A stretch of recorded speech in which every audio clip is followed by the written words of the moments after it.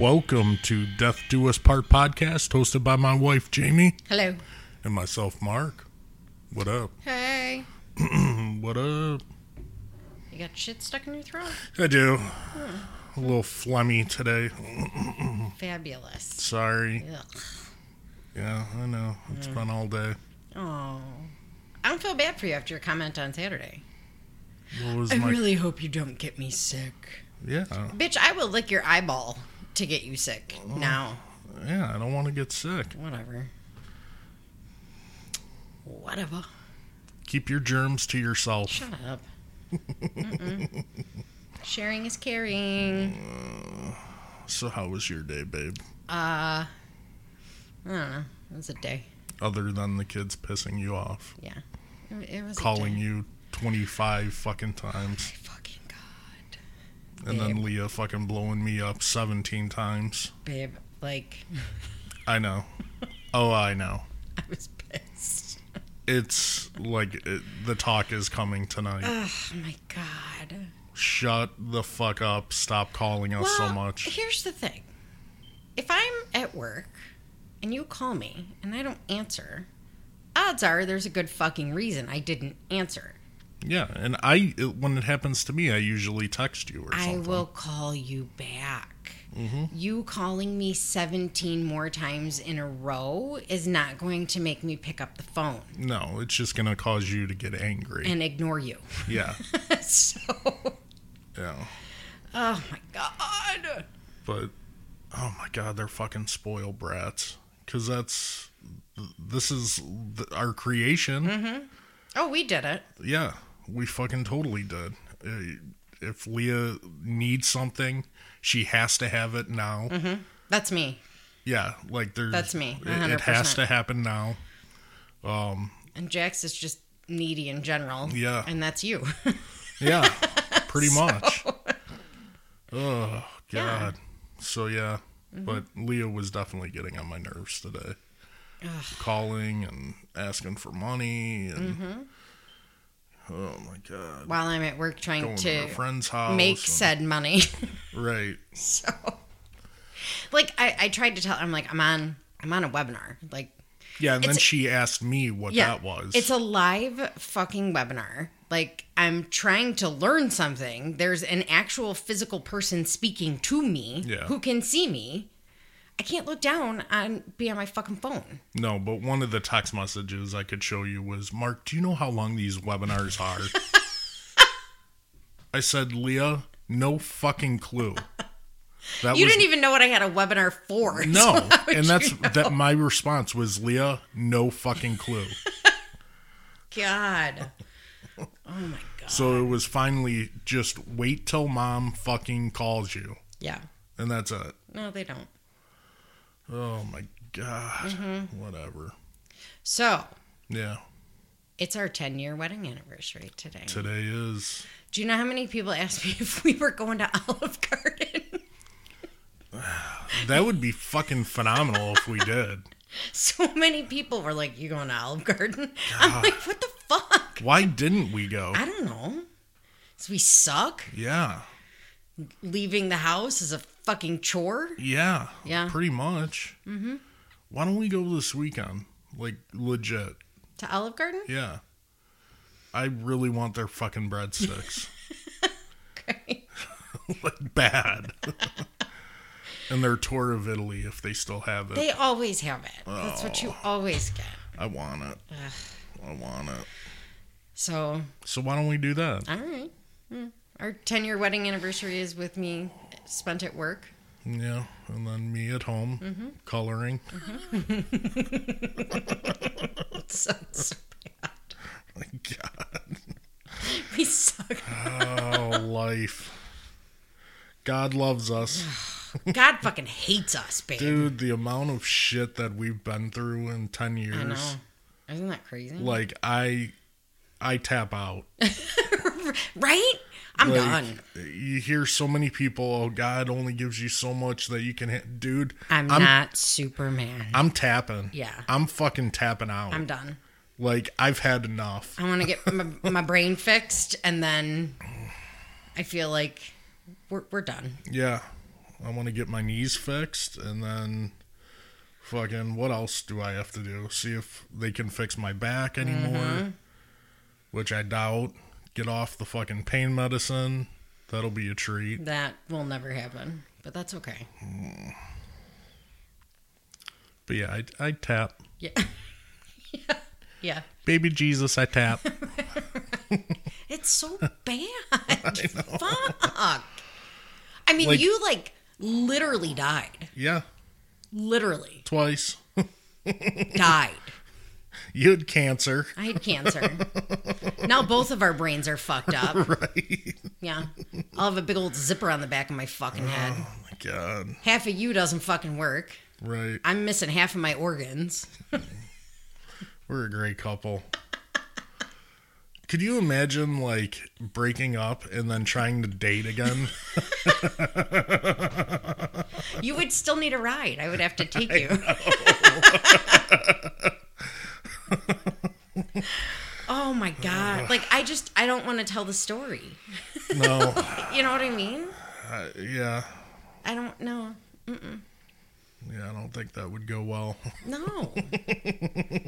I mean, me dropping you off probably wouldn't go well either. So. Well, what else am I supposed to do? No, it's cool. Yeah, right. It's all good. You don't have to leave. As I push you out of the car. Right. With my foot. Jesus. Oh, my God.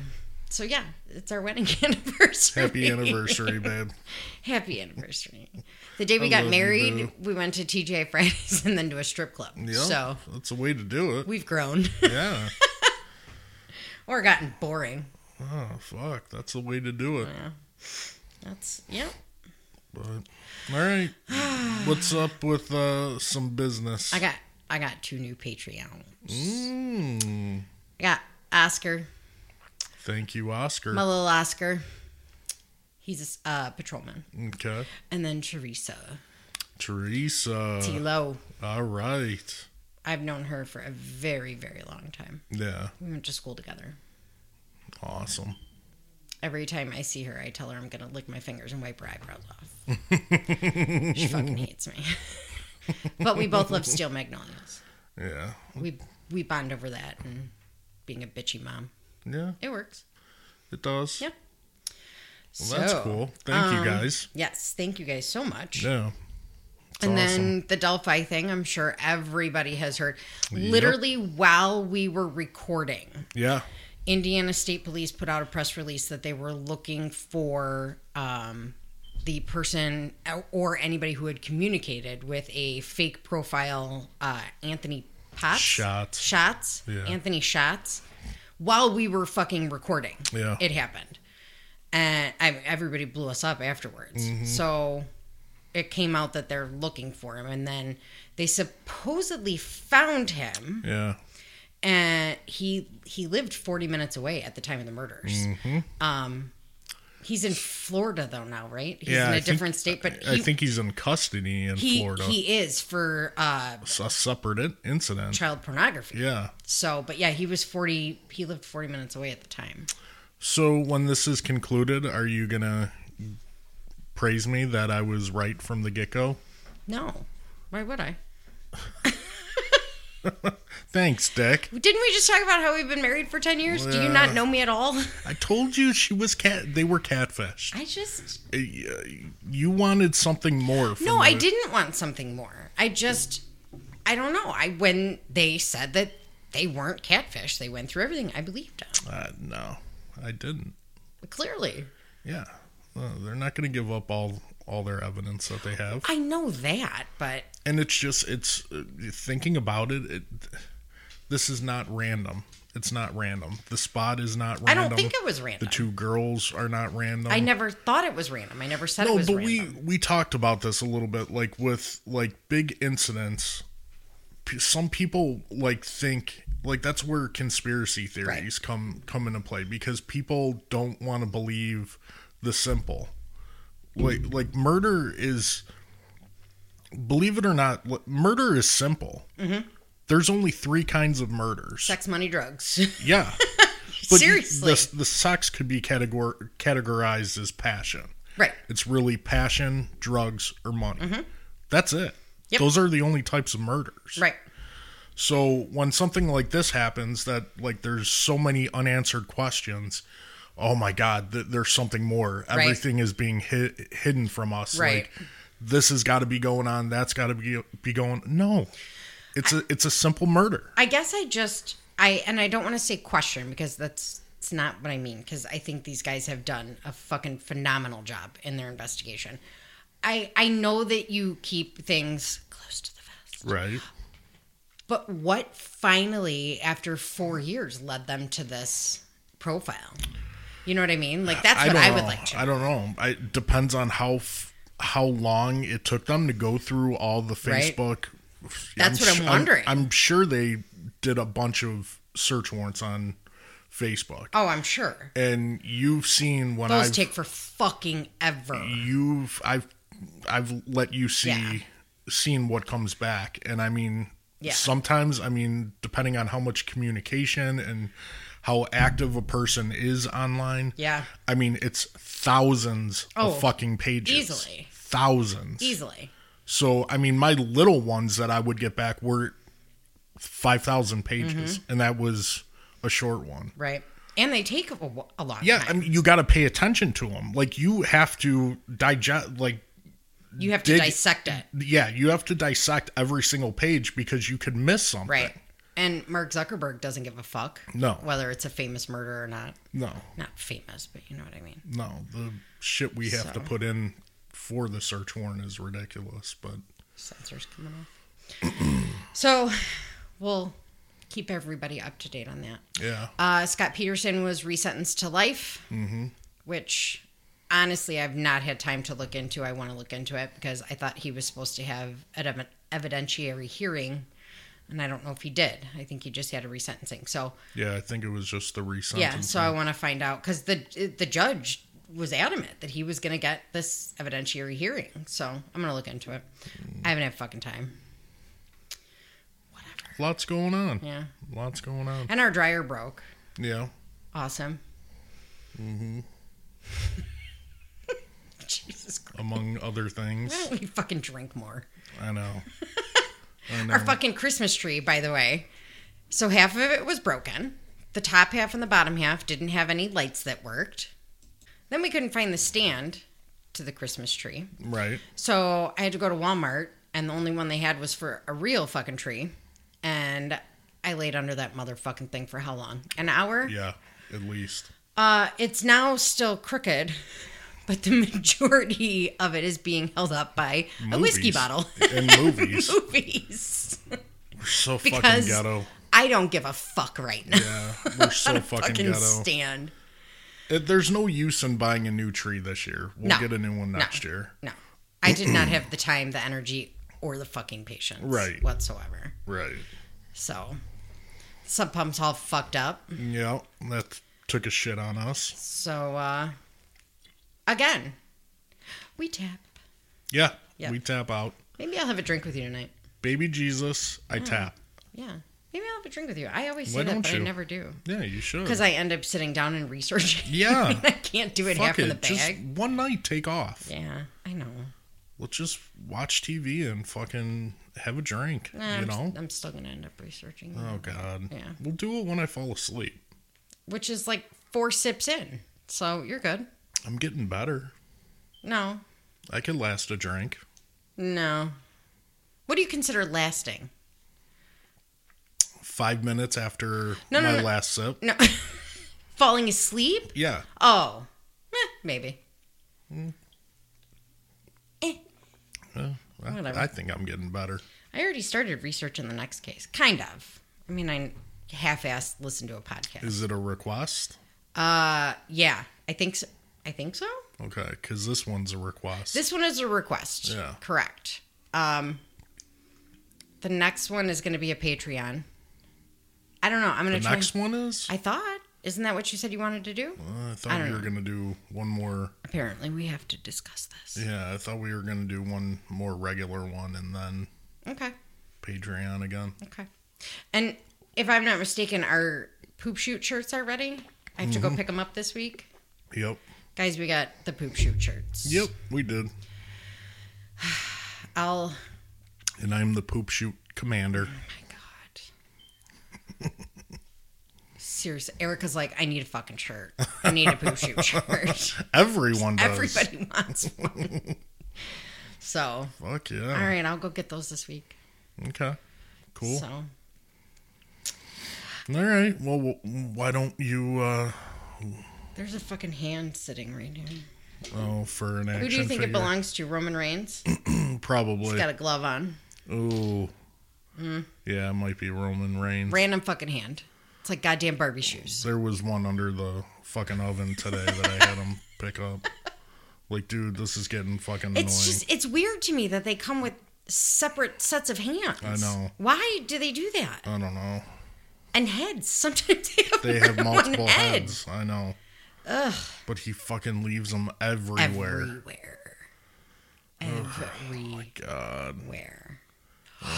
You know what I forgot to tell you? What? You know how that little shithead last night was like, Nana spends all her money on us. Yeah. And I really think we should just send her $5. Yeah. Do you want to know why he wanted me to send her $5? Probably because she just spent $5 on him. So she would buy him fucking Robux. He was going to wait for me to send it to her and then ask her to buy him Robux. What a little dick. And she would have done it. That's she would have. What a little dick. Mm-hmm. Oh my God. So. Spoiled brats. Mm-hmm. And we did it. Yesterday, though, he cracked me up when he was eating McDonald's. Hey, Ma. Bet you they regret putting that Travis Scott meal out now, huh? Yeah. Hashtag too soon. Right. Oh my God. He comes up with some funny shit. He is a funny he's a funny kid, yeah. He's hilarious. He is. So I mean, we're fucking hilarious. Yeah. So one of them should be. Fucking A right we are. I mean, shit. Oh, that was loud. Yeah, what was that? I don't know. My pen moving. Oh. It's a big pen. Why don't you tell the peeps what we are doing today? All right. So today is episode, what, 34? 34? Yeah. Is that what we decided on? I believe so, yeah. Okay, so today we are doing Shelly Michael. Okay. It was a snapped episode.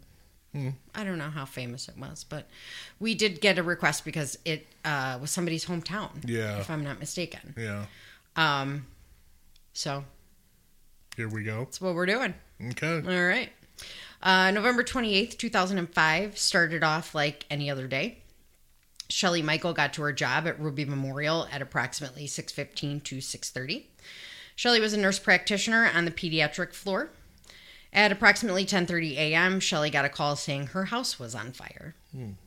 She rushed, and I use air quotes, to her house about a mile away from the hospital.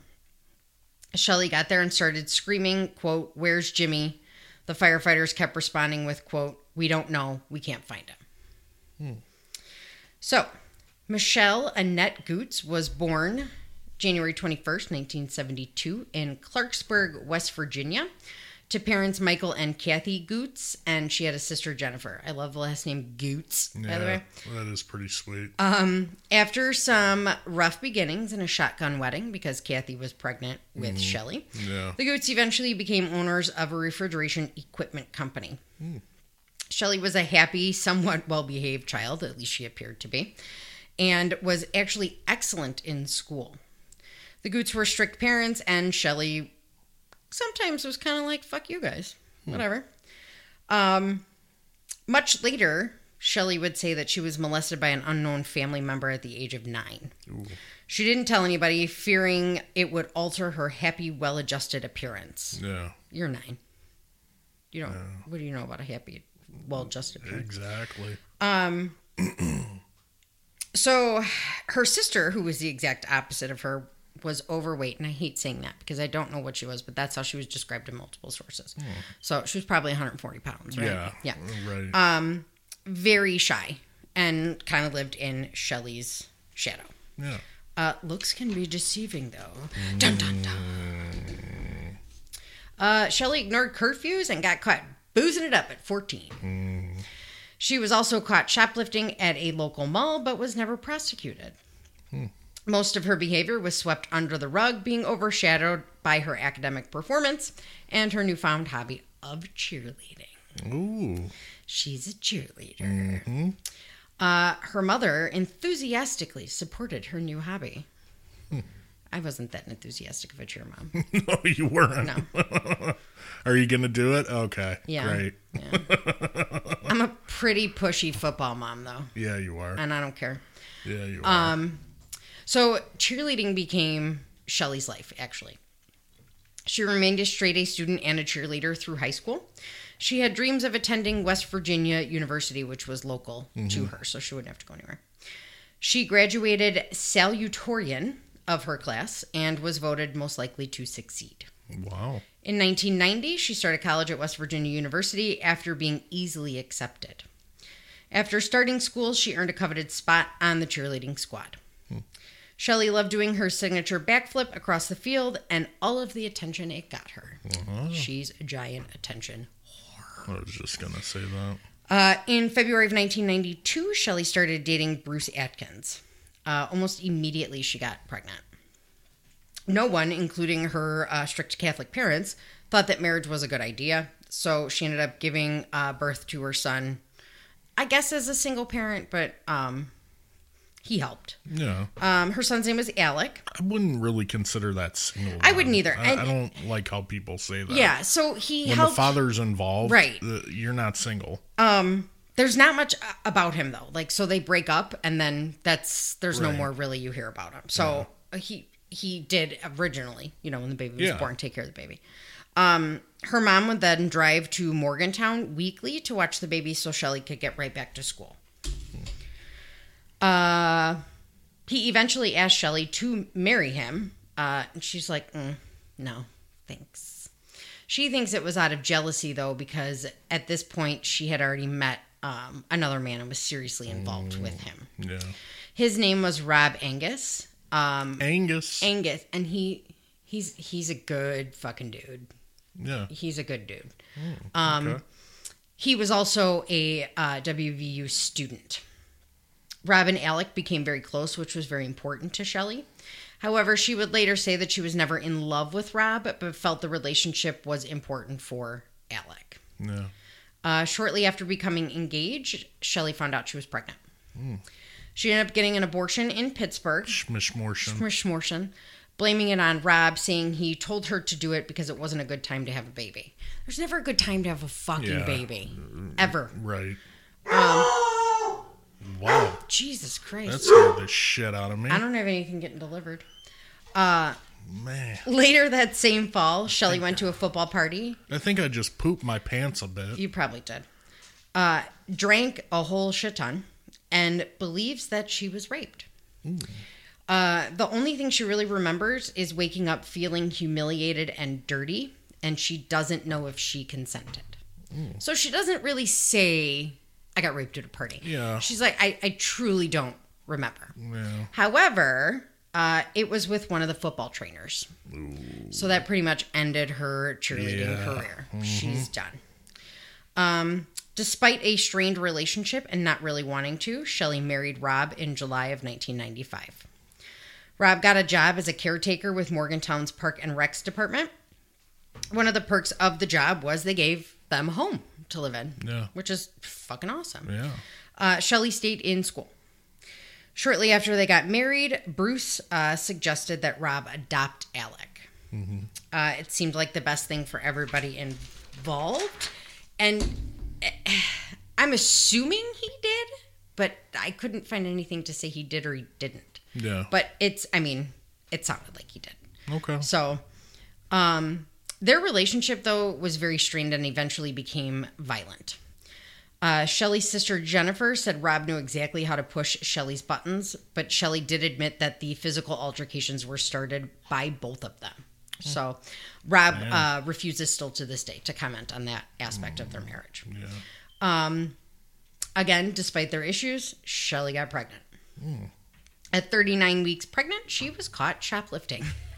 Oh, dude. It was What in are you September, doing? and she was caught with a Halloween costume for Alec in her bag.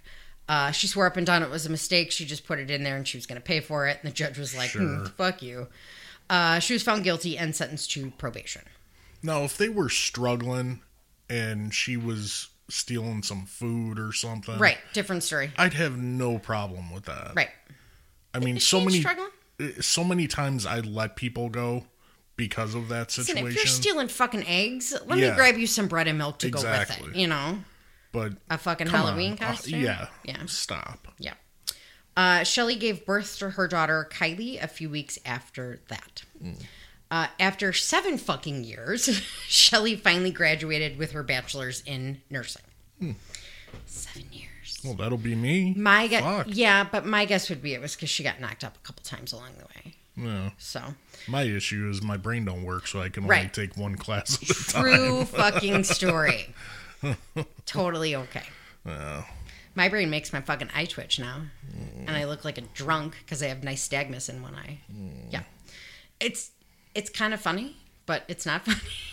So. Yeah. It's twitching right now. So she was offered a job at Ruby Memorial Hospital in the PICU, which is the Pediatric Intensive Care Unit. This was around 98, I think, or 95 maybe. She was making $28 an hour, which then was huge. Yeah, which would be equivalent to about $46, $47 an hour now. So she was making a good living. Yeah. Shelly would state in many interviews that she loved her job and she loved working with kids and babies. She's 100% full of shit. Oh, okay. So, her coworkers would tend to disagree, saying that she spent more time flirting and doing high kicks for attention than actually taking care of patients. She would walk down the hall and do fucking high kicks. Spartan spirit. Yes. That's exactly what it was. We should use that as a picture for the episode. Right. Spartan spirit. I love that. One of her coworkers was Stephanie Michael, who was a respiratory nurse at the hospital. She thought Shelly's behavior was pretty fucking obnoxious, obviously, but really didn't have any problems with her. Yeah. Stephanie's husband, Jimmy Michael, was also a respiratory therapist at the hospital. Jimmy worked, I can't read by candlelight, mostly in the PICU, and after Shelly had been at the hospital for a year, her and Jimmy ended up on the same weekends. The two started a friendship after what Shelly would later call an instant attraction. Let me just give a quick shout out here to respiratory therapists, because fuck. No. Can't do it. Can't do it. And I know you had one, and I did it for you, but I can't suction a fucking trach. I can't do it.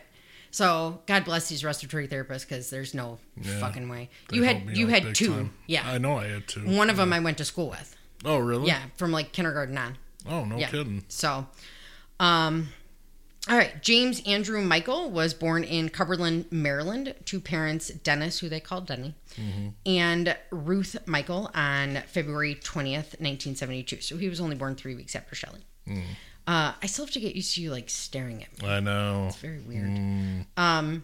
He did have an older brother named Stephen, who was his polar opposite. Stephen was tall and athletic, but not so good at school. And Jimmy was short and, again, overweight. Like, come on, guys. And was excellent at school. Denny was a Baptist preacher, just like his father was. So yeah. Jimmy was, I don't know, why does that keep doing that? Probably because I'm doing that. Jimmy was great at hunting, and that's really how him and his dad bonded, because Steve sucked at it. Yeah. So he was self-conscious, but he was good-natured and very popular. He was like one of the funny kids, you know? Yeah. Oh my God. He made the football team, and he earned the nickname Chunk. Leah just got home, so she opened the door, and the dog went batshit crazy. Yeah, so we had to briefly pause. Sorry about that, guys. So he made the football team, and they nicknamed him Chunk, which he didn't care. He was like, whatever. Yeah. He was told by the football coach, though, that he had to lose weight because he was too much of like an accident waiting to happen, pretty much. So he did. He lost weight. Okay. But they still call him Chunk.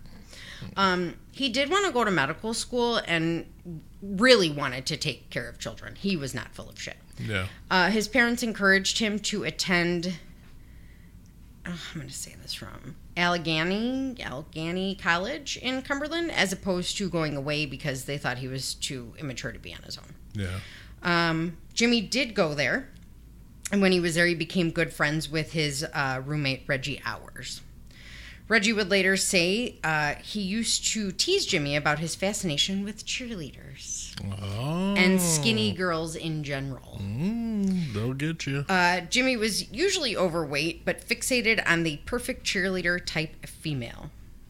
Oh, that got real dark for a minute. Don't we all? Reggie said he would come home and find Jimmy watching cheerleader competitions.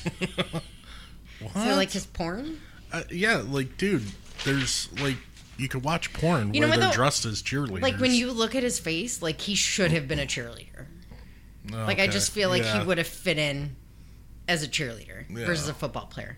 But still, like, dude, what's with the competitions? Like, I find them interesting, but okay, if I happen upon it. Is he jerking off to competitions? No. Like, instead, dude, watch porn. It's much better. I mean, you can get cheerleaders in porn, right? Yeah, and it's much better. I don't know. I don't know. He did graduate with an associate's in respiratory therapy in 1992. He then enrolled in West Virginia University, planning on a chemistry major because, again, he wanted to go to medical school. Mm-hmm. Him and Reggie moved to Morgantown, and they both got jobs at Ruby Memorial as respiratory therapists. Jimmy's childhood friend Carrie was already enrolled in the school, majoring in psychology. She suggested that Jimmy and Reggie move in with her and her then boyfriend, who is her now husband, Seth. Yeah.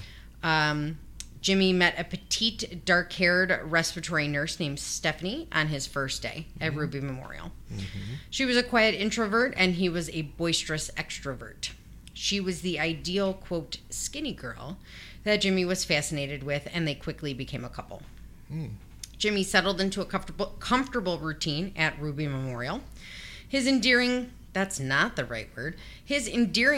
manner made him popular with the patients and other employees. Yeah. Jimmy and Stephanie became engaged in 1993, moving very quick. Yeah. She got pregnant shortly after, and they married a couple weeks later. In February of 1994, Stephanie gave birth to their son, Drew. They lived in a house owned by Stephanie's parents, so Jimmy was working extra shifts all the time to get a down payment on a house and then for medical school. Sorry, my face itches. After graduating West Virginia University, Jimmy learned that Stephanie had run up thousands of dollars in credit card debt. Ugh. So he decided instead of going to medical school, he was going to pay off her debt. I personally would have gone to medical school. Yeah. The debt can wait. Yeah. By the fall of 1996, Stephanie was pregnant again, and they were fighting constantly. At one point, Stephanie called the police, saying Jimmy pinched her during an argument. Pinched her arm. Okay. Now, I don't want to victim shame, but he pinched you? Yeah. He pinched you? Vicious. Yeah. Okay. So, their daughter was born in March of 1997. However, even she could not save their marriage, and they separated when the baby was 5 months old. Jimmy then bought a house of his own, so his kids were to have somewhere to sleep. Yeah. With it, and they came to visit him. I need a drink. Gulp, gulp, gulp, gulp, gulp. Good Lord. Where the fuck was I? Oh, his parents counseled him to save his marriage. They didn't believe in divorce. Yeah. Jimmy and Stephanie did end up reconciling in 1998. They renewed their vows and settled into Jimmy's new home. Oh, wow. Now, while Jimmy's parents pushed for and supported the reconciliation, Stephanie's parents are like, you're a fucking idiot. Yeah, I agree with that. If it doesn't work out the first time, right, why do you think it's going to work out the second? And please don't say we stayed for the kids, because that's not what you want your kids to see. Right. Like, you want your kids to think that's what love is supposed to be like. Right. So her parents ended up they quit talking to her altogether. Wow. They were like, you are on your motherfucking own. So Jimmy started working a lot of night shifts. Him and Shelly started growing closer. Shelly would later say that they had a lot in common, including them both having 2 small kids and failing marriages. Many friends and coworkers, especially Reggie, believed that Shelly was actually on a mission and she pursued Jimmy relentlessly. She played right into his weaknesses. For one, she's a fucking cheerleader. Yeah. So, she's doing them high kicks in front of him. Yeah. Spartan spirit. Oh, my God. Can you imagine if I tried to do a high kick? I would pull a fucking groin muscle and then, smack my head on the ground when I fucking fell. Just stop. I can do a cartwheel still, but I can't do a fucking high kick. Oh, babe, just stop. I would be, my foot would just come right up underneath me and be bad. Oh, I don't see you doing fucking high kicks over there. No. Maybe in my wheelchair, I could lift my legs up. No, you can't. What a dick. What is that movie? Don't be a menace to society while drinking your juice in the hood. What is that movie? Yeah. Where what about it? He's in the wheelchair and he's kicking his little doll legs. Yeah. I think that is it. Okay. When I work out, that's how my legs look. That's so gross. It's like Michael Flatley. Uh-huh. Yeah. Like his legs are independent from his body. Yeah, it's crazy. So she flirted and was complimenting him constantly and obviously played up the cheerleader role. Yeah. It was Jimmy's dream come true. Ooh. I really can't fucking see. During this whole time, Stephanie was still working at the same hospital, so they all fucking work together. Wow. Yeah. Yeah. Oh, it gets very General Hospital-ish. Really? Yeah. Yeah. Oh. Yeah. Sometimes she would even work the same shifts as Shelly. Yeah. She said Shelly would constantly complain about her house, the one that was provided through Rob's job that she didn't fucking pay for. Yeah. Saying she wanted something nicer. Oh, sorry, bitch. This made Stephanie regret telling Shelly that Jimmy had bought a nice new home in a good neighborhood. By Christmas of 1998, Shelly and Jimmy were having a full-blown affair. Reggie knew that Shelly was actively pursuing Jimmy, but didn't realize that Jimmy had fucking caved. Yeah. So Shelly called the Michael house one night and immediately hung up when Stephanie answered. So Stephanie wrote down the number and found out it was Shelly's after asking people at work if they knew whose number it was. Yeah. She suspected the affair, but didn't confront Jimmy, saying that she wanted to, quote, watch it all unfold. What? Why? I don't know. Why? I fucking hit you with the phone. Right. Jimmy continued to deny an affair, even though everybody at Ruby Memorial and Morgantown were like, dude, for real. Yeah. Come on. They fought constantly about it, him denying it, her accusing. And on New Year's Eve, Jimmy threatened to physically throw Stephanie out of the house. So he never hit his wife, but they said he did have a temper and he had a tendency to throw things. So maybe she thought he was really going to pick her up and throw her. Right. So she filed her third complaint with the police, saying he threatened to kill her. Yeah, we escalated. Yeah. We escalated a lot. Just a there. bit. Stephanie finally filed for divorce, and Jimmy was served at work. His parents again encouraged him to work it out, even though they knew it was pretty much over. Stop. They said Shelly wouldn't have made a difference. She probably just sped up the process. Right. The couple had rushed into everything and never really had a great relationship, Yeah. In January of 1999, Shelly walked out on Rob. Poor guy. Shelly blamed the demise of their marriage on the lack of trust, but not on her end. Oh. His end, because he watched porn. No. Fucking competitions. No, that's the other one. Oh. Yeah, okay. no. This one watched porn. Which, we see it on Maury a lot, where the girls are like, he watches porn.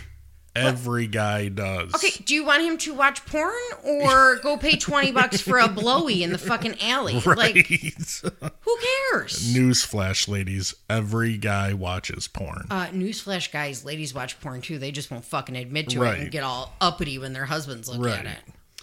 Shut up. Exactly. Go have your headache and lay down. Just saying. So obviously they both got divorced. Shelly moved into Jimmy's house almost immediately. Stephanie was like, fuck you guys. Yeah. Like, really? And then said, of course, she got my house. Yeah, I'd be pissed too. Shelly and Jimmy invited Carrie, his old friend, and her husband, Seth, over for dinner. Yeah. Carrie was now an educational psychologist, and after observing Shelly around Jimmy's son Drew, she felt that Shelly was too harsh on him. No. She brought her concerns to Jimmy, who pretty much just blew her off. That summer, Jimmy took Shelly to his parents' new house in Pennsylvania. Mm-hmm. It was a nice new home on a giant piece of land, and Denny did most of the add-ons himself, including adding a pool. Nice. Shelly was very impressed. Ruth said that while they were there, Shelly made an offhanded comment about giving them their inheritance now. What? She said something along the lines of, why don't you just go ahead and give us our inheritance right now? Yeah, you're not a gold digger. Right. Ruth found it odd, but brushed it off. Can we stop brushing shit off, guys? Right. Wave that red flag. Right. It's okay. Wave it. So both Shelly and Jimmy had joint custody of their kids. It was arranged that all 4 kids would be at the same house on the same weekend, which is a lot of kids. Mm-hmm. And then on Mondays and Tuesdays, the kids would go to their respective mother's house. Yeah. It was a lot of moving around, a lot of shuffling, but they made it work. Friends and family started to notice what appeared to be Shelly bullying Jimmy's son Drew. And they use that word bullying in multiple sources, which makes me want to punch her in the face. Yeah. What the fuck is that about? They also said that her son Alec was also bullying him. Dude, not cool. Like, other people are noticing. Yeah, that's not cool. Now, the 2 girls got along fucking fantastic. They were like 2 peas in a pod. Jimmy didn't do anything really about Alec bullying Drew because he just assumed that the boys were being competitive like boys and brothers are. Yeah. The boys never got along, and Drew's relationship with Shelly continued to go downhill. Shelly and Jimmy became engaged shortly after their divorces. Stephanie was hurt, thinking it was too soon. And again, they all still work together at the fucking hospital. Oh my God. Yes. Dude, someone go to a different along with their friend hospital. Reggie. He still works there too. What the fuck? Reggie?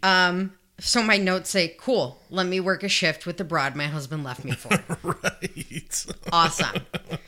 Do See a high how kick. That goes. Yeah. You'll get gun-bonded. Just saying. You're going to get a foot right in the cunt. On top of the fact, like, she definitely would have, because she was a total fucking dick. Yeah. To Stephanie at work, taunting her, even going as far as saying in front of a bunch of other people that she was going to take her back to court and get full custody of the kids. Yeah. You're fucking crazy. Mm-hmm. Poor Stephanie was like, listen, I'm just trying to go to fucking work and pay my bills and raise my kids. Right. Not deal with your fucking crazy ass. So in May of 2000, Shelly and Jimmy were married in a small Baptist ceremony. They wrote their own vows and appeared to be very much in love. What do you say? Can you imagine what our vows would say? I love you. Please promise to put the Crustables in the freezer. Right. I like my Crustables frozen. Yeah, like people actually write their own vows, don't like they? That. Yeah. I don't know what I would say.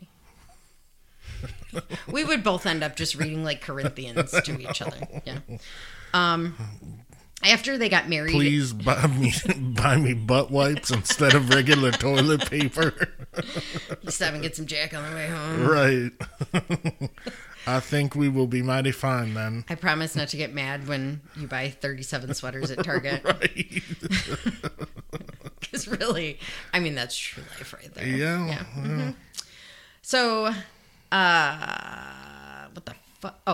After you're gonna get pissed about this. This is gonna be funny. Oh shit. So after they got married, Shelly forced Jimmy to stop communicating with Stephanie altogether.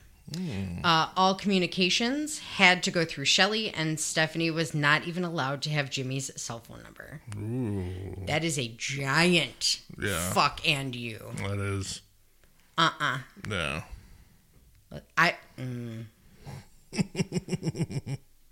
Let's see how well that would fuck. Yeah, right. So Shelly was pretty much taking over his life. Yeah. The only thing she couldn't control about him was his devout faith. So if you can't beat him, join him.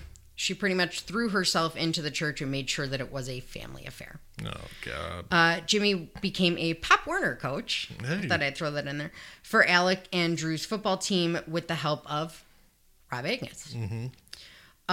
Shelly started coaching Kylie and JC, that is Stephanie and Jimmy's daughter. Okay. Their junior pro squad cheerleading team. Tensions were still high, unfortunately. In February 2001, Stephanie filed another complaint against Jimmy with the police. She claimed that he tried to hit her with his car during an argument. He had both girls in his car. Yeah. Stephanie filed a bunch of protective orders, and there must have been some truth to it because he ended up taking a plea bargain for simple assault to avoid a criminal record. Wow. Stephanie asked for the charges to be dropped if Jimmy attended anger management classes. In early 2002, Shelly started to pressure Jimmy into buying a new house, saying their family had outgrown their current home and it was too far from work. It's 5 fucking miles from work. Oh, my God. 5. Dude. 5. You're killing me, Smalls. I live 157 miles from work? Right. Okay. And we're staying the fuck here. Oh, God. What she really wanted was to move into the Fancy Pants Suncrest subdivision. Fancy pants. I did write Fancy Pants, by the way. Nice job. She found a 4-bedroom house on Killarney Drive that she absolutely fell in love with. However, she had just dropped down to part-time. Ooh. Yeah. And Jimmy was like, I don't think we can afford it. Yeah. For real. She wanted to go back to school to get her master's in nursing. Yeah. Which eventually becomes funny because her work ethic is shit. Yeah. So she eventually would become a nurse practitioner. But she just kind of wormed down and wormed down and wormed down. Yeah. And by May, they moved into the new house. Oh, jeez. Yeah. So the new house was 1 mile. Singular mile. Yeah. From work. Okay. Remember that. Okay. Keep that in the back of your mind. 1 mile. Mile. They made friends with the neighbors, who not only noticed that Shelly very rarely liked to wear actual clothing, and dressed very provocatively. Like a whore? Yeah. Yes. I was going to say that, but yeah, you beat me to it. But they also noticed how shitty she treated Drew. So really? Now more people are seeing this. Yeah. Jimmy described his wife as feisty, but family would say that was his polite way of saying that Shelly got what Shelly wanted. She's a cunt. Pretty much. She needed to put out that picture-perfect facade. Yeah. She had to. Yeah. Nobody gives a fuck. Yeah, I know. That's not normal. That's why I can't stand people like that. It's not normal. It's not real. It's not real. Ugh. So cracks started to show. See, you just put your fucking crazy on the front porch like we do. Right. Whatever. In July of 2003, Shelly was suspended without pay from work for insubordination. She had taken a 2-week vacation, even though she was denied the time off. She just didn't. Whatever. I'm not coming. Cool. 3 weeks later, her sister Jennifer, who was pregnant with her 3rd child, came out as a lesbian. Ooh. She left her husband and moved in with her girlfriend, Jamie. Wow. Yeah. Shelly's parents reluctantly accepted Jennifer's choice, obviously. Yeah. Because whatever.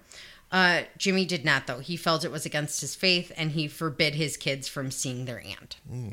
Shelly was upset, but she agreed with Jimmy. Wow.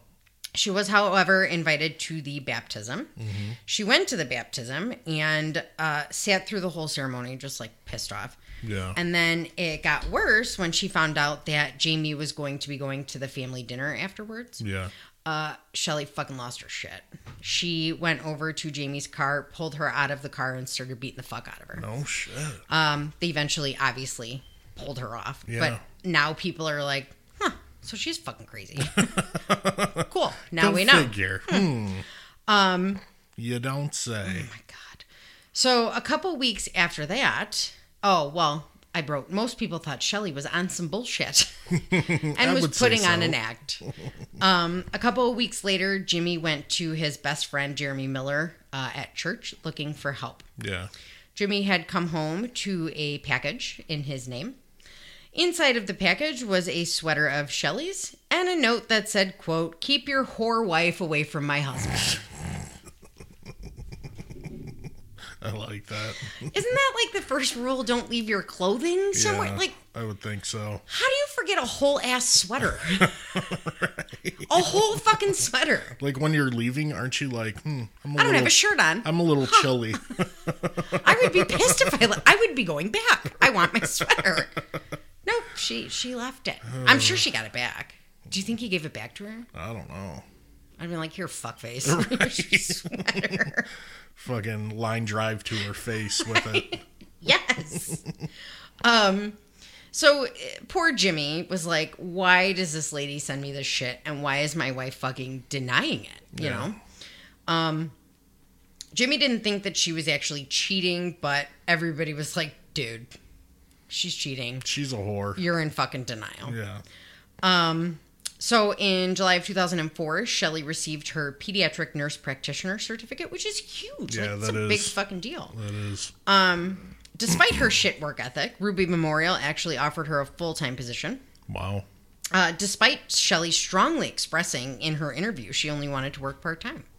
She only wanted to work 3 10s a week. 3 10-hour shifts. Must be nice. The supervisor, who knew her shit, said it had to be a full-time position because of the added responsibility. Yeah. Shelly pushed, and the supervisor finally relented, saying that they'd give it a try.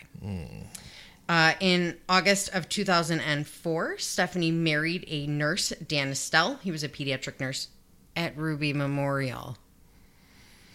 Are we keeping track now? Yeah. Okay. Although Jimmy worked full-time at a pharmacy, he had gone to a pharmacy job. They said they were going to make him a partner in 3 years. Yeah. He was making more money. He was still picking up shifts at the hospital. So now, in case you've lost count, we have Jimmy, Stephanie, Shelly, Dan, and Reggie. All working at the hospital. Yeah, this could be a soap opera. Together.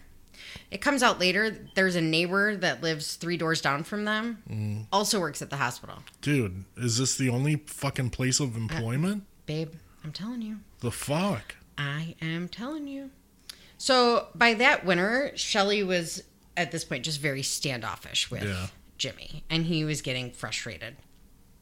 He was frustrated at work also. He had been promised, like I just said, that he was going to become partner, and he didn't. So he was like, fuck you guys. He quit the pharmacy and started his own medical supply business. He secured a $60,000 loan and a couple partners, but did keep 55% ownership of the company. Yeah. In January 2005, Jimmy opened Mountaineer Home Medical. Nice. He threw himself into his business, and it did pay off. However, it pissed Shelly off. Well, I bet. Yeah. The business was doing well, but income wasn't close to what he was making, and he was constantly working. It takes a lot, to start a business, I would imagine, you know? Yeah, it takes a few years to get off the ground. Yeah. In typical Shelly fashion, she inserted herself into the business. She constantly questioned Jimmy and his business decisions and would call meetings with his partners, embarrassing the fuck out of him. What a bitch. Yeah. Dude. Yeah. So this obviously added more strain to their relationship. Yeah. But, they had appearances to keep up. So at the recommendation of his business partners, Jimmy met with an insurance agent to get life insurance. Now that he was out on his own, they're like, you got to protect your business. You got to protect your family. Right. So Shelly went with him for the meeting, and they took out a $500,000 policy on him and a $200,000 policy on her. She also had a $300,000 policy through work. So they were both insured for $500,000. Ruby Memorial at this point was adding a new pediatric wing, and Shelly was really needed full time. Mm-hmm. She refused. Again. What a bitch. What the fuck else are you doing? Right. What are you doing? Exactly. You're bitching about his business not making money. You make 60-something fucking dollars an hour. Yeah. Jesus. Fucking add a day. So this caused her supervising doctor to meet with her nursing supervisor, who was like, come on. It was eventually agreed upon that Shelly would have no choice but to go full-time when that new wing did open. Mm-hmm. Shelly hated her job and wanted to work as little as possible. You spent, 11 years in fucking college to get this job? Right. And now you're a lazy that you hate? What? Whatever. You cannot be a professional cheerleader. No. You have to do something else. No. I'm sorry. Right. Good Lord. She made no fucking effort to hide the fact that she hated her fucking job. Cool. And was pissed Jimmy's business wasn't bringing in more money. Yeah. This caused her to fall into a deep depression. Oh, Jesus. Here we go. I chuckled. Legit, chuckled. Yeah. She was no longer trying to keep up appearances. No. God forbid. She had a Father's Day gathering at her home and didn't invite her side of the family, which everybody was like, oh my God. But then she lied and said Jimmy didn't want him there. Okay. Bitch. Yeah. So after 6 months, Jimmy's business was in the black, and he often got very emotional at meetings, saying that the Lord had blessed him. Despite this, poor Jimmy was often upset and depressed because Shelly was a complete dick to him, with everyone noticing how cold that she was. No. Shelly and Jimmy were good friends with another couple, Kelly and Bobby Teets. Teets? Are you joking, or is that's real? Teets. Oh, babe, that's fucking awesome. Teets. Hey, Teets, come over here. We could not be friends with them. No, we couldn't. Are we inviting the Teets over? So the couples eventually became so close that Kelly actually transferred her daughter to Kylie and JC's school. They helped each other out with carpooling, and Bobby started helping Jimmy coach football. Yeah. When Drew quit football and started basketball, Jimmy continued to coach football. He finished out the season and then signed up to coach basketball, asking Stephanie's husband, Dan, to help. Oh, okay.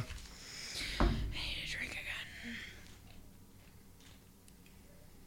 All good? I'm shuffling the papers just for Teresa. I hope everybody knows that. Shelly at this point was out under a lot of pressure at work to go full-time.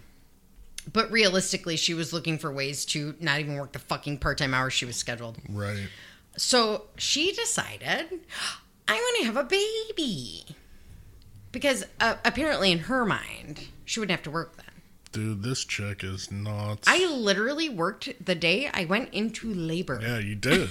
You actually did. I literally did. So Jimmy had a vasectomy, though, after his daughter was born. Yeah. Had zero interest in expanding the family. Yeah. Or having the reversal surgery. Right. This caused a shit ton of fights. And I wrote again, why the fuck did she bother with school? If you don't want to work. Why are you spending the money on school? Right. A lot. Yeah. I don't get that. She went from trying to put out the perfect family facade to now believing that she should be a rich man's wife and not have to work. Oh. The fuck do you do all day? Fucking trophy wife. What do you do all day? I don't know. Color? Fucking leg kicks. Color? Yeah. Fuck. I color good, babe. You do color good. Fuck. You color swear words. I do. Very well. You do. Jimmy, again, was questioning Shelly's fidelity, especially after she stayed out all night at an Italian fest with her friend. And when Jimmy was like, fuck. Yeah. She was like, it's none of your business. Ooh. Well, it is. Kinda. But, sure. Cool. We'll go with that. Right. Mm-hmm. Good talk. Uh-huh. What in Goodfellas, when he gets to the door, just turn around and walk away. Right. Just go.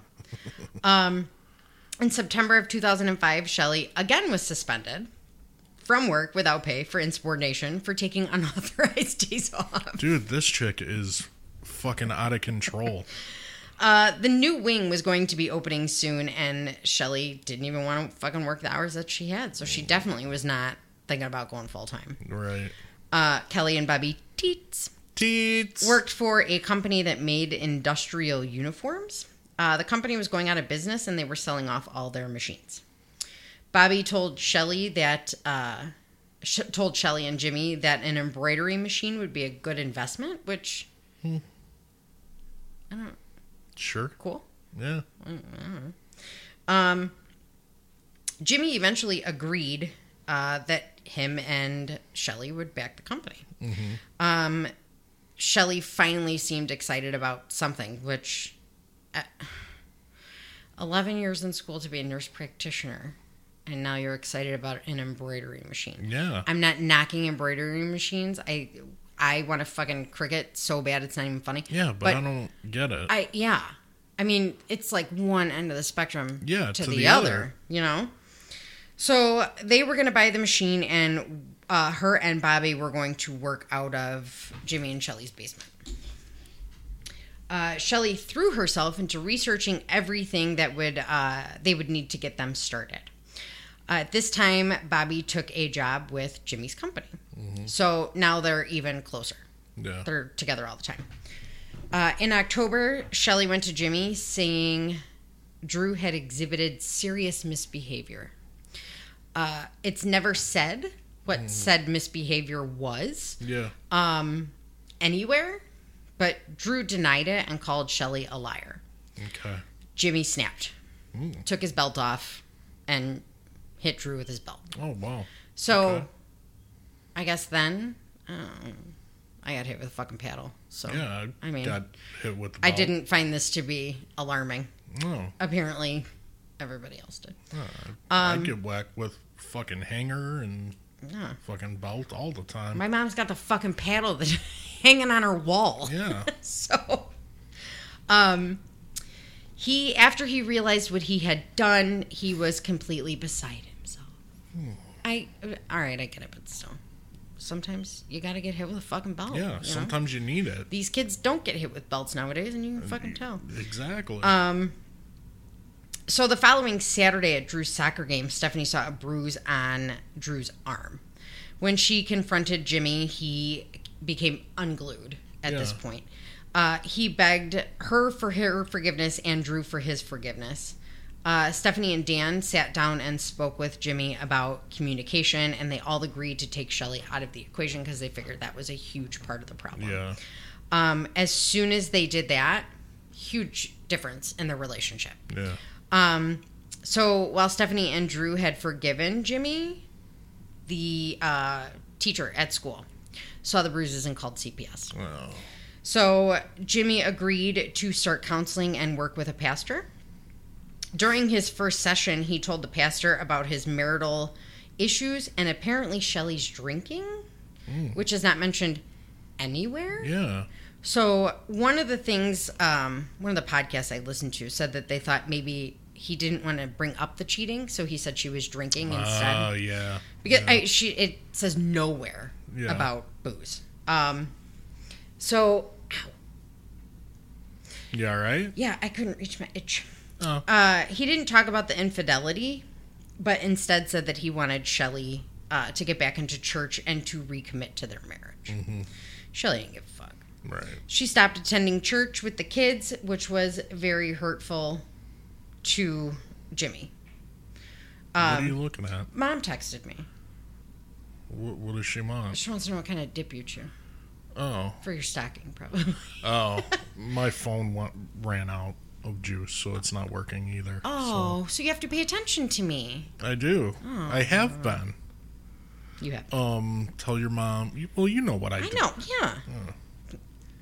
10 years. Yeah, but... Yeah.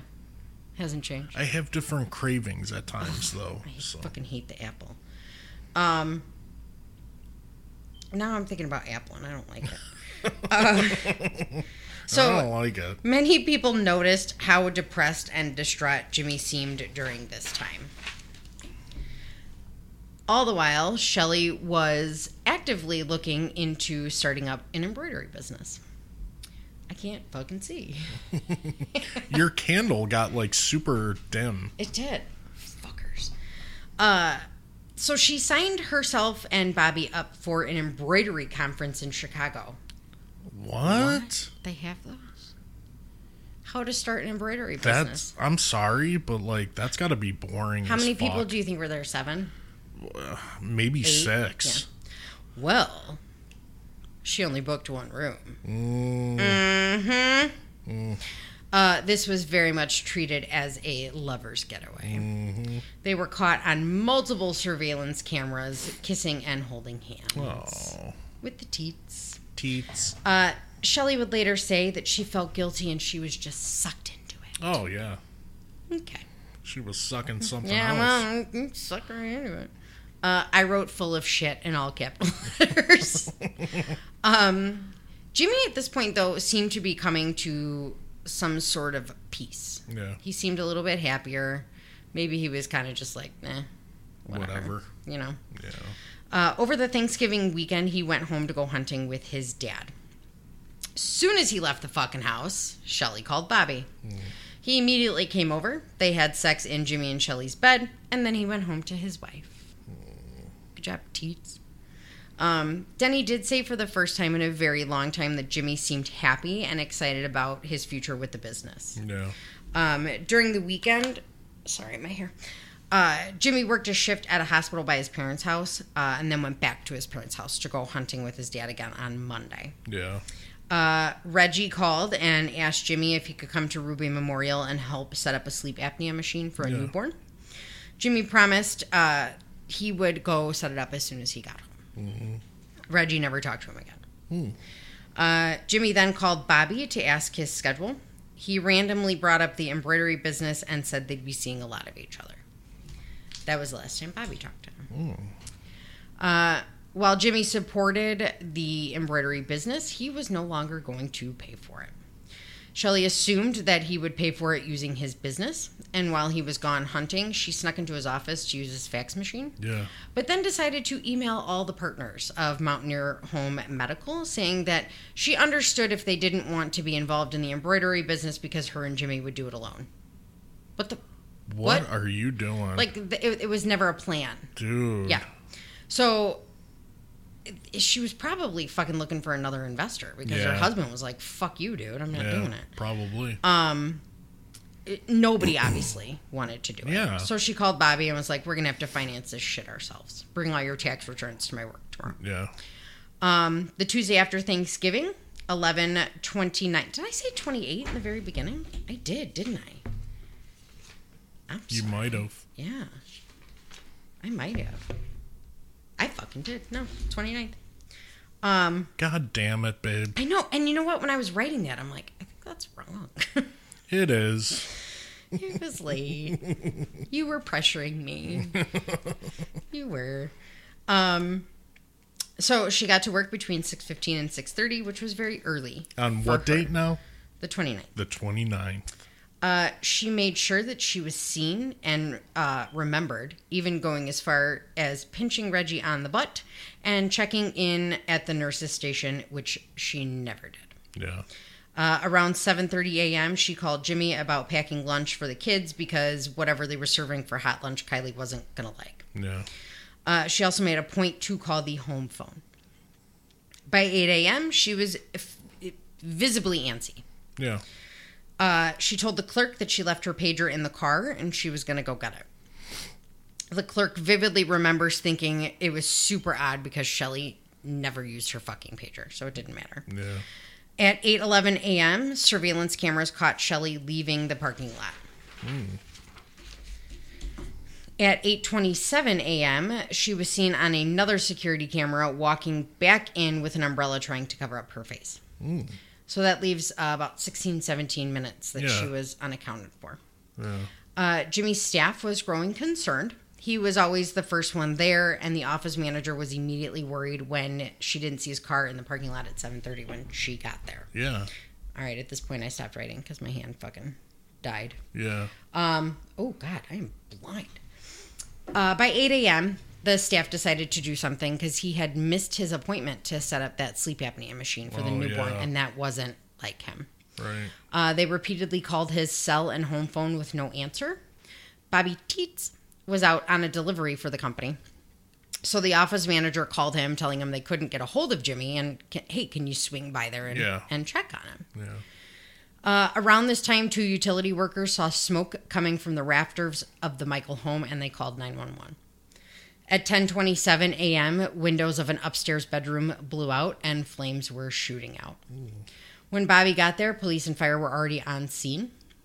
When he saw Jimmy's car, he started freaking out that Jimmy was in the house, to the point that the cops put him in the back of a squad car. Oh, wow. So at 10:35 a.m., he tried to call Shelly. When she didn't answer, he called his wife, Kelly, and had Kelly call Shelly. Yeah. She called her at the hospital. She told Shelly her house was on fire and she needed to get there. Shelly calmly told the clerk her house was on fire and she needed to leave. Calmly. Very calmly. She then went to her office. Oh. And before she left the hospital, she called Jimmy. Oh. Hey, heard the house was on fire. What? Dude, she's... Literally left... She's out there, She left a fucking voicemail saying, I just got called and they said the house was on fire. Dude, she's something else. Goofy bitch. Yep. So then the clerk actually saw her leave. Just walked out. Didn't give a shit. The firemen had finally made their way to the bedroom. When they saw the body, which I'll get to that, they put out the fire, tried to preserve the scene and the body, and called detectives. Yeah. Paul Mezenot was the detective, and Fire Lieutenant Ken Tennant walked into the bedroom. They actually had a hard time seeing the body. Yeah. Because he had essentially melted into the bed. Jesus. Do you want to know how they knew there was a body in there? Probably the outline. His teeth. Oh. They saw teeth. Yeah. Yeah. With the fire out, though, you could clearly see that the fire was contained to the bedroom, specifically to the bed. Mm-hmm. There was also a trail, which was obviously caused by an accelerant. Yeah. Shelly had finally arrived on scene and was acting hysterically, because that's what you do. Yeah. Her ex-husband, Rob, heard about the fire and rushed over. Told you, good guy. Yeah. He was comforting her when the police and firemen came to tell her that her husband was dead, to which she had minimal reaction. She was then taken to the neighbor's house to lay down. Detective Mezenot interviewed multiple people, including Bobby and Rob, and both said that Jimmy didn't do drugs or drink, and there's no way he would do this to himself. From what they could tell, it appeared that Jimmy was laying on his back in the bed asleep. Yeah. He was definitely not in the position of someone who was trying to escape a fire, and he was also not positioned like someone who had been burned. Your muscles curl and tighten, so you end up in the fetal position if you're alive. Right. So, this writing is so small. So, Shelly's complete lack of emotion was shocking to everyone who saw her. Mm-hmm. She actually snapped at the detective when he came to interview her because she was the last one to be interviewed and she was pissed. Sorry. Yeah. I wish you could see my face right now. Yeah, sorry. When Carrie walked into the house to comfort Shelly, the first thing Shelly said was how much she liked her outfit and where she got it. Oh, God, yeah. And then another friend was like, oh, my God, can I get you anything? And Shelly's like, a new husband. That's... Oh, my God. This is not what we call shock and numbness. This bitch. No. This is not you mourning. Right. No. And I understand people deal with tragedy in different ways, but not this way. Not like that. No. So the investigators actually had trouble removing Jimmy's body because, like I said, most of it had melted into the bed. Legs were gone. There was a hole in his chest where there had been what they called a blowout. So his organs popped. Yeah. Pretty much from being so hot. Yeah. Denny needed to see the body, his dad. And they're like, no, No. You don't want to see it like that. And he's like, I do. I need it to be real. He did end up seeing it. When he got to the ME's office, there was only small patches of skin on his backside. Some of his organs were still intact. However, they immediately knew he was dead before the fire because there was no soot in his airway or sinus cavity. Yeah. There was also no carbon monoxide detected, which he would have been breathing. The heart and liver were intact enough to send tissue samples out for tox screen, excuse me. Stephanie's husband, Dan, came over that night, to help out with the kids. Yeah. And saw Shelly and Bobby laying down under a blanket together. How romantic. Yeah. Yeah. What the fuck? And then later on, Shelly and Mrs. Teets were going over the insurance paperwork. Oh, of course. Yeah. Dude's still smoking. So arson investigators had a very hard time with the scene because the fire had burned so hot. So it made things very difficult and required a lot of testing. They did bring in a canine who was trained to find accelerants, and he alerted in 10 different places in and around the bedroom. They also found the cap to a syringe under the bed and a syringe in the kitchen sink. So this goofy bitch probably thought the whole fucking house was going to burn down. Yeah. Now, the cap on the floor, we're trained to not recap syringes. Right. Literally, you uncap it with your fucking teeth and spit it on the ground. Yeah. That's what everybody fucking does. So that's why it was on the ground. Right. Guaranteed. Right. She probably didn't even fucking think about it when she did it. Probably right. So Reggie Hours was adamant that they look into Bobby because he felt that they were having an affair. He was also the first one to suggest that Shelly had poisoned her husband. He called the hospital and asked a friend of his what kind of drugs they should be looking for in Jimmy. Dr. Mike Farabee suggested many drugs, but specifically mentioned vecuronium. It's a paralytic for intubation. Okay. It's a nasty one. Just because, it works well, but... Yeah. So this was used a lot, vecuronium and recuronium, for pediatric intubation because it took effect super quick. Okay. So working in a PICU, it's out. Yeah. It's not locked up. It's not a narcotic. Oh, really? Nope. So it's not locked up. It's like fucking Tylenol. Oh, so no shit. It's left out. Nobody would know if it was missing. Many friends, including Jeremy Miller, told the police about her affair with Bobby. And then Jimmy also told them about the sweater that was sent. Or Jeremy told them about the sweater that was sent to Jimmy. Yeah. Bobby, who was interviewed, was scared shitless and denied the affair. Rob Angus was like, look into Shelly. Yeah. Now, the reason he said that, A, he knows she's a goofy bitch. Right. 2, his sister had been her nursing manager at Ruby Memorial. What? And Dude. told Rob to tell the investigator specifically that they needed to check for vecuronium. Reggie had his own conversation with Shelly, and this is when she said she thought she left the iron on, and that's what started it. Oh, yeah. Rob Angus was there to help with the kids, and he even set up a memorial fund for Shelly and the kids. Nice. Shelly was staying with Jimmy's parents in Cumberland, where the funeral was being held. Shelly insisted on seeing Jimmy's body at the funeral home. The funeral home at first refused. Yeah. And Denny was like, dude, you don't want to see him that way. Yeah. She threw a fucking fit and caused a scene. So, hang on, I gotta scroll up. What a bitch. Yeah. At the visitation, people who had gone to school with Jimmy and everything like that kept walking up to his old friend Carrie and were like, what the fuck is wrong with Shelly? Yeah. Drew, who is now 12, was inconsolable. He, at one point, was sitting on top of the closed casket talking to his dad. Oh. Shelly flipped the fuck out and said she wanted to be alone with her husband in the casket and kicked everybody out of the room. Jesus. Yeah. So she was still staying at the parents' house, and she asked if Bobby and Kelly could stay there too because she needed them. Oh, of course. She needed to be comforted. So Jimmy's dad, Denny, got up at some point and went out for a walk and came back and saw Shelly and Bobby hugging. Huh.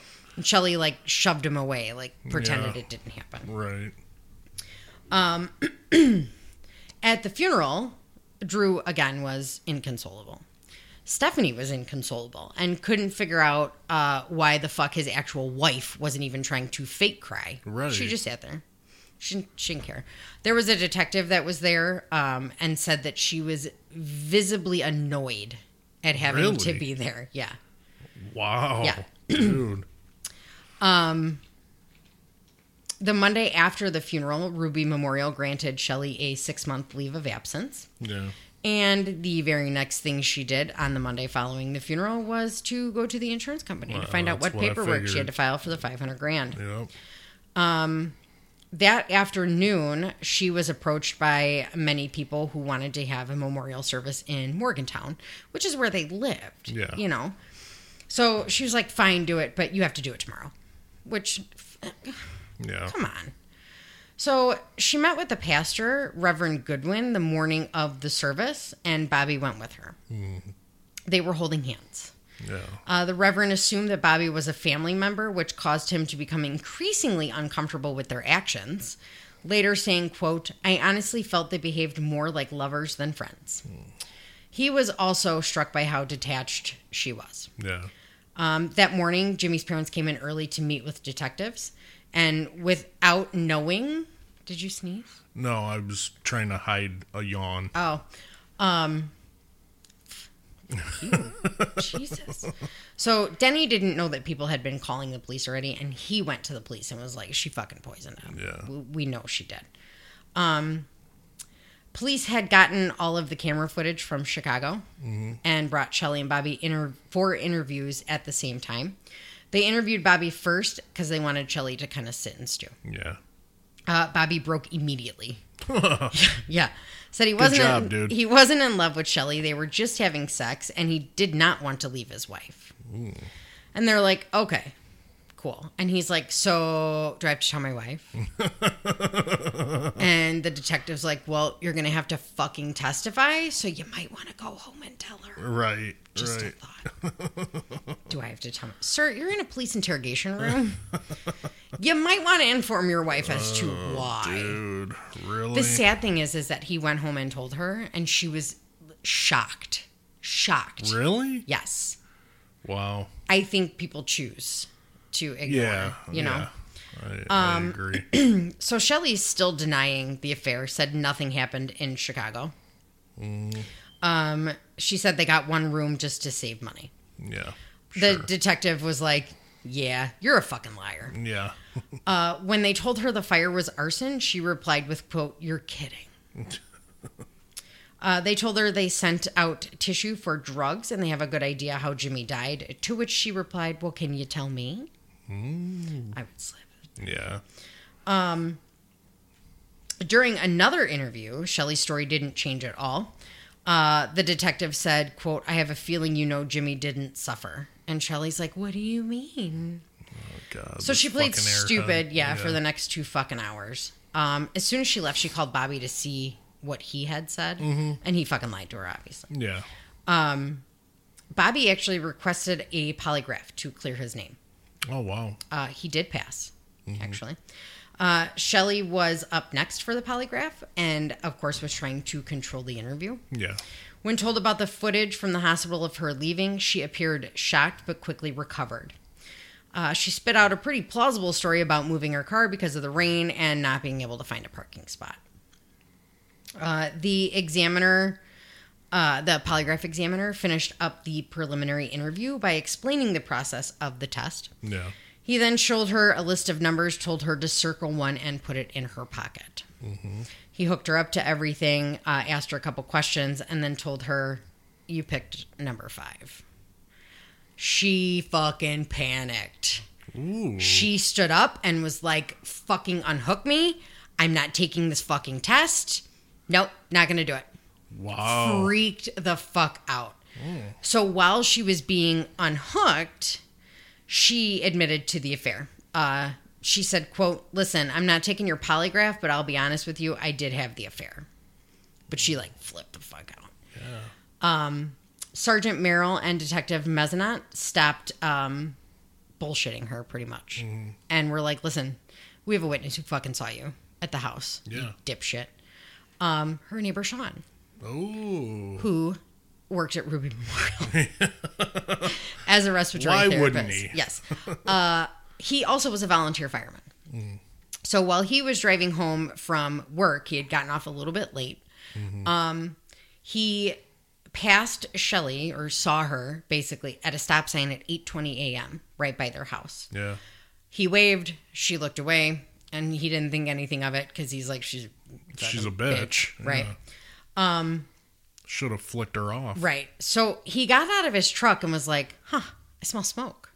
Didn't see any. Mm-hmm. Went in the house, took a shower, came back out to go to the firehouse, smelled smoke still. Went to the firehouse, laid down, got a phone call around noon telling him about the fire, a couple of doors down from him. He called his buddy Reggie, because they all work at Ruby Memorial together. The fuck? Reggie called the police and told them about Sean, that he had smelled the smoke. Shelly tried to claim the drive to the hospital was 10 minutes, then conceded it was closer to 5. Detective Mezzanot said, "You're full of shit. I tested it. It took me 4 minutes to get from the hospital to your fucking driveway. Yeah. Then I sat there for 3 to 4 minutes, which would really be long enough for you to run inside and light a fucking match. Right. Went back to the hospital and did it in less than 17 minutes. Mm. So, after 2.5 hours, Shelly finally admitted to leaving the hospital, saying she needed to pick up paperwork for the embroidery machine financing. Yeah. She said she never went into the house because she realized she had the paperwork with her, so she went back to the hospital. Mm-hmm. She said that she lied about it because she didn't want her boss to get mad that she left. Bitch, you do not care. Right. you do not fucking care. We're aware of your work history. Right. So during the interview, she said she didn't admit the affair right away because she was embarrassed, and she didn't tell them about going to the house because she felt guilty about not going in. Yeah. You went in. Sergeant Merrill and Detective Mezzanot said that she was the most cold, calculated person they had ever interviewed in their 20 years. Wow. Shelly went home and casually told her mom that the police were just trying to scare her. Well, her mom was like, you should probably be fucking scared. Let's get you an attorney. Yeah. So they hired Tom Dyer. He called the police department the next morning and said that he was now representing Shelly and she would no longer be answering any questions. Mm. Bobby took another polygraph around Christmas and was officially cleared. Yeah. Shelly went on about her business like nothing happened. Yeah. She continued to try and get the insurance payout, but because the fire was suspicious, they're like, no. Nope. She did agree to be interviewed on tape by the insurance company, though, and told them of her iron theory. Yeah. Dude, it's like 2005. Iron's fucking shut off. Right. Dummy. Her attorney, Tom Dyer, I can't fucking say, I'm old. God damn it. He liked to talk. Mm. He talked to everybody who would listen. He said the first time he met with her, he was drinking a Coke and left the office and the Coke unattended. And when he came back, he said he'd be damned if he drank it after it was left alone with her. Yeah. He said the first thing you notice about Shelly is her, quote, Charles Manson eyes. Oh. She's the only woman I have ever met in my entire life that has black hole eyes, and it brings a shiver up your entire spine. Oh, pleasant. Yeah. On January 9th, she turned in a 34-page inventory of what was lost in the fire, including a $70 bucket of nail polish, a $40 frame of her wedding vows. How come the nail polish costs more than that? Yeah, right. She also included... That's when you know you have a problem. Yeah. Well, she included how many socks Jimmy had in his drawer. Oh, well, yeah. Yeah. I don't know how many fucking socks are anywhere. Keep moving the microphones. Sorry.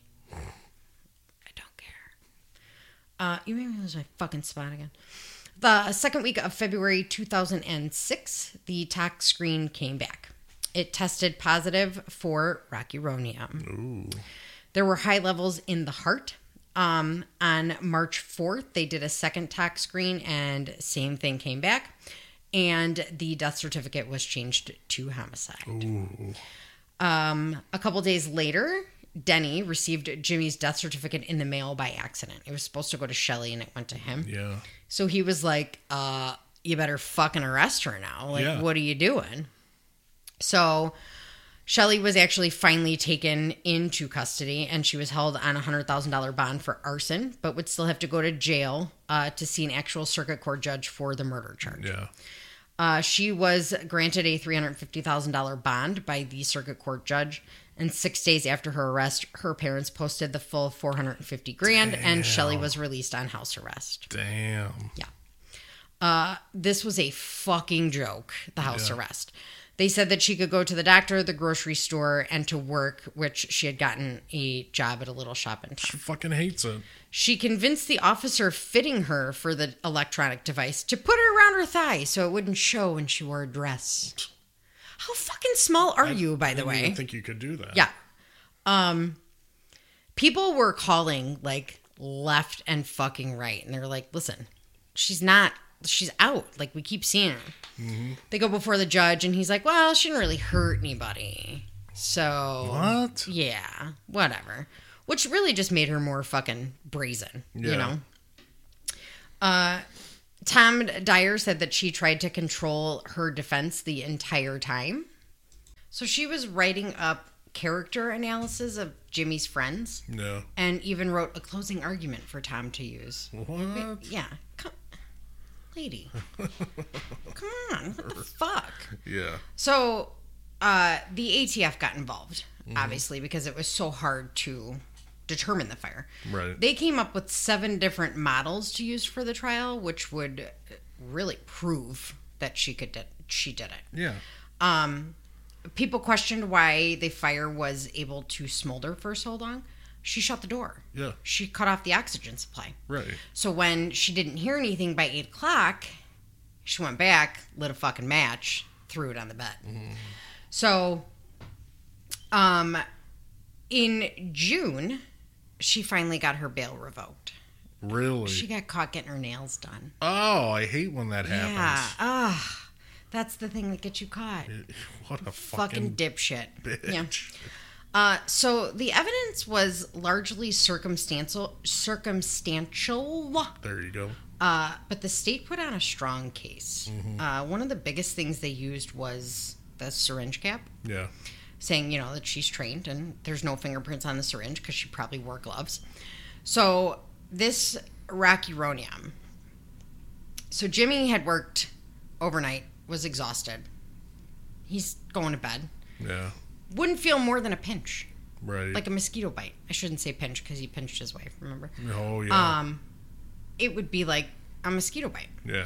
So rocuronium is like succinylcholine. It paralyzes you, but it doesn't fuck with your head. So you know what's going on. You know exactly what's going on. Ugh. So with rocuronium, the first thing that happens is your muscles get weak and you start to have a little hard time breathing. Yeah. Eventually, your diaphragm stops working and you no longer can breathe on your own. Right. You suffocate.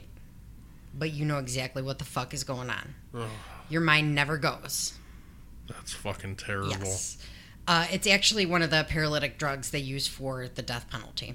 Oh, really? So, but you know exactly what's happening. Yeah. So, like with intubation of an adult, they use succinylcholine and a couple other things because it shuts down your respiratory drive so the ventilator can breathe for you so you don't fight it. Right. Rocuronium does the same thing. I gotcha. According to the experts who testified, it would have taken approximately 13 minutes for Jimmy to die, and he knew what was happening the entire time. Oh my God, that's terrible. Yeah. The jury was torn for a little while. Mm-hmm. They weren't really sure, maybe he could have done something, but maybe she didn't, and then she got on the stand. And hopefully she sealed her own fucking fate. Good. She came up with multiple different reasons or scenarios of how this could happen, even suggesting that Jimmy had committed suicide. Why her attorney would even put her on the stand is beyond me. Right. So, especially when you have a juror who comes out later and says, listen, that's what seal her fucking fate. We were torn before. Yeah. So, excuse me. After deliberations, she was convicted of first-degree murder and sentenced to life with mercy, which means... The fuck does that mean? So it's life basically with the possibility of parole. Oh. But when you're told possibility of parole, they have to give you a parole hearing. Yeah. When you're sentenced to life with mercy, they don't have to give you shit. Really? So the jury sentenced her to that because it would force her to sit in jail and constantly wonder if she was ever going to get a parole hearing. Oh. Versus allowing her to go to jail without parole and coming to terms really with her sentence. Right. So they were like, fuck you, sit and wonder. She also was convicted of first-degree arson and sentenced to 20 years to be conserved consecutively. So even if she did get paroled for the murder, she still had to serve the 20 years.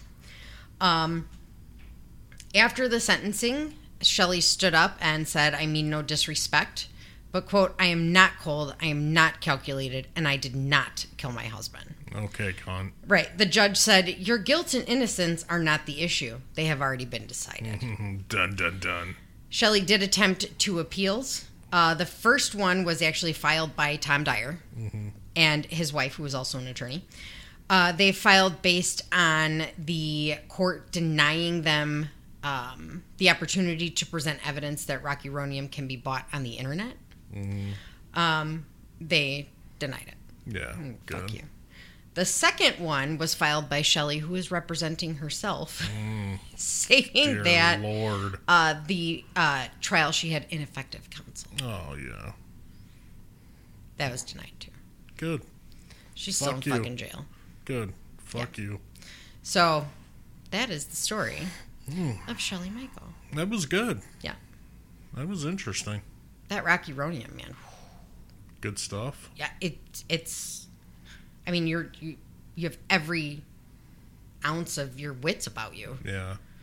What a way to go. And you can't fucking move. Oh, God. Like you to know and he's a respiratory therapist. Yeah. He knew like what was happening and what order it was going to happen in. To know you're going to be fucking burned alive. Well, she started the fire after she killed them. Oh, well, yeah. But still, did she poke him and watch him? Yeah. Did she just fucking lay there and watch him die? Yeah, that's fucked up. So. Man. Fuck. Evil. Yeah. Pure evil. Pure evil in this world. It does exist. So. Well, that was good. Yep. That was good. What, we don't know what we're doing for our next, do we? No. Okay. But so we got to check the notebook. Patreon. Yeah. Patreon, we're going to do... Jody Arias. Yeah. I was thinking about Susan Powell, too, but I'll see what's on the request. Yeah, there's like 5 requests that we still got to go through. Okay. So, got it.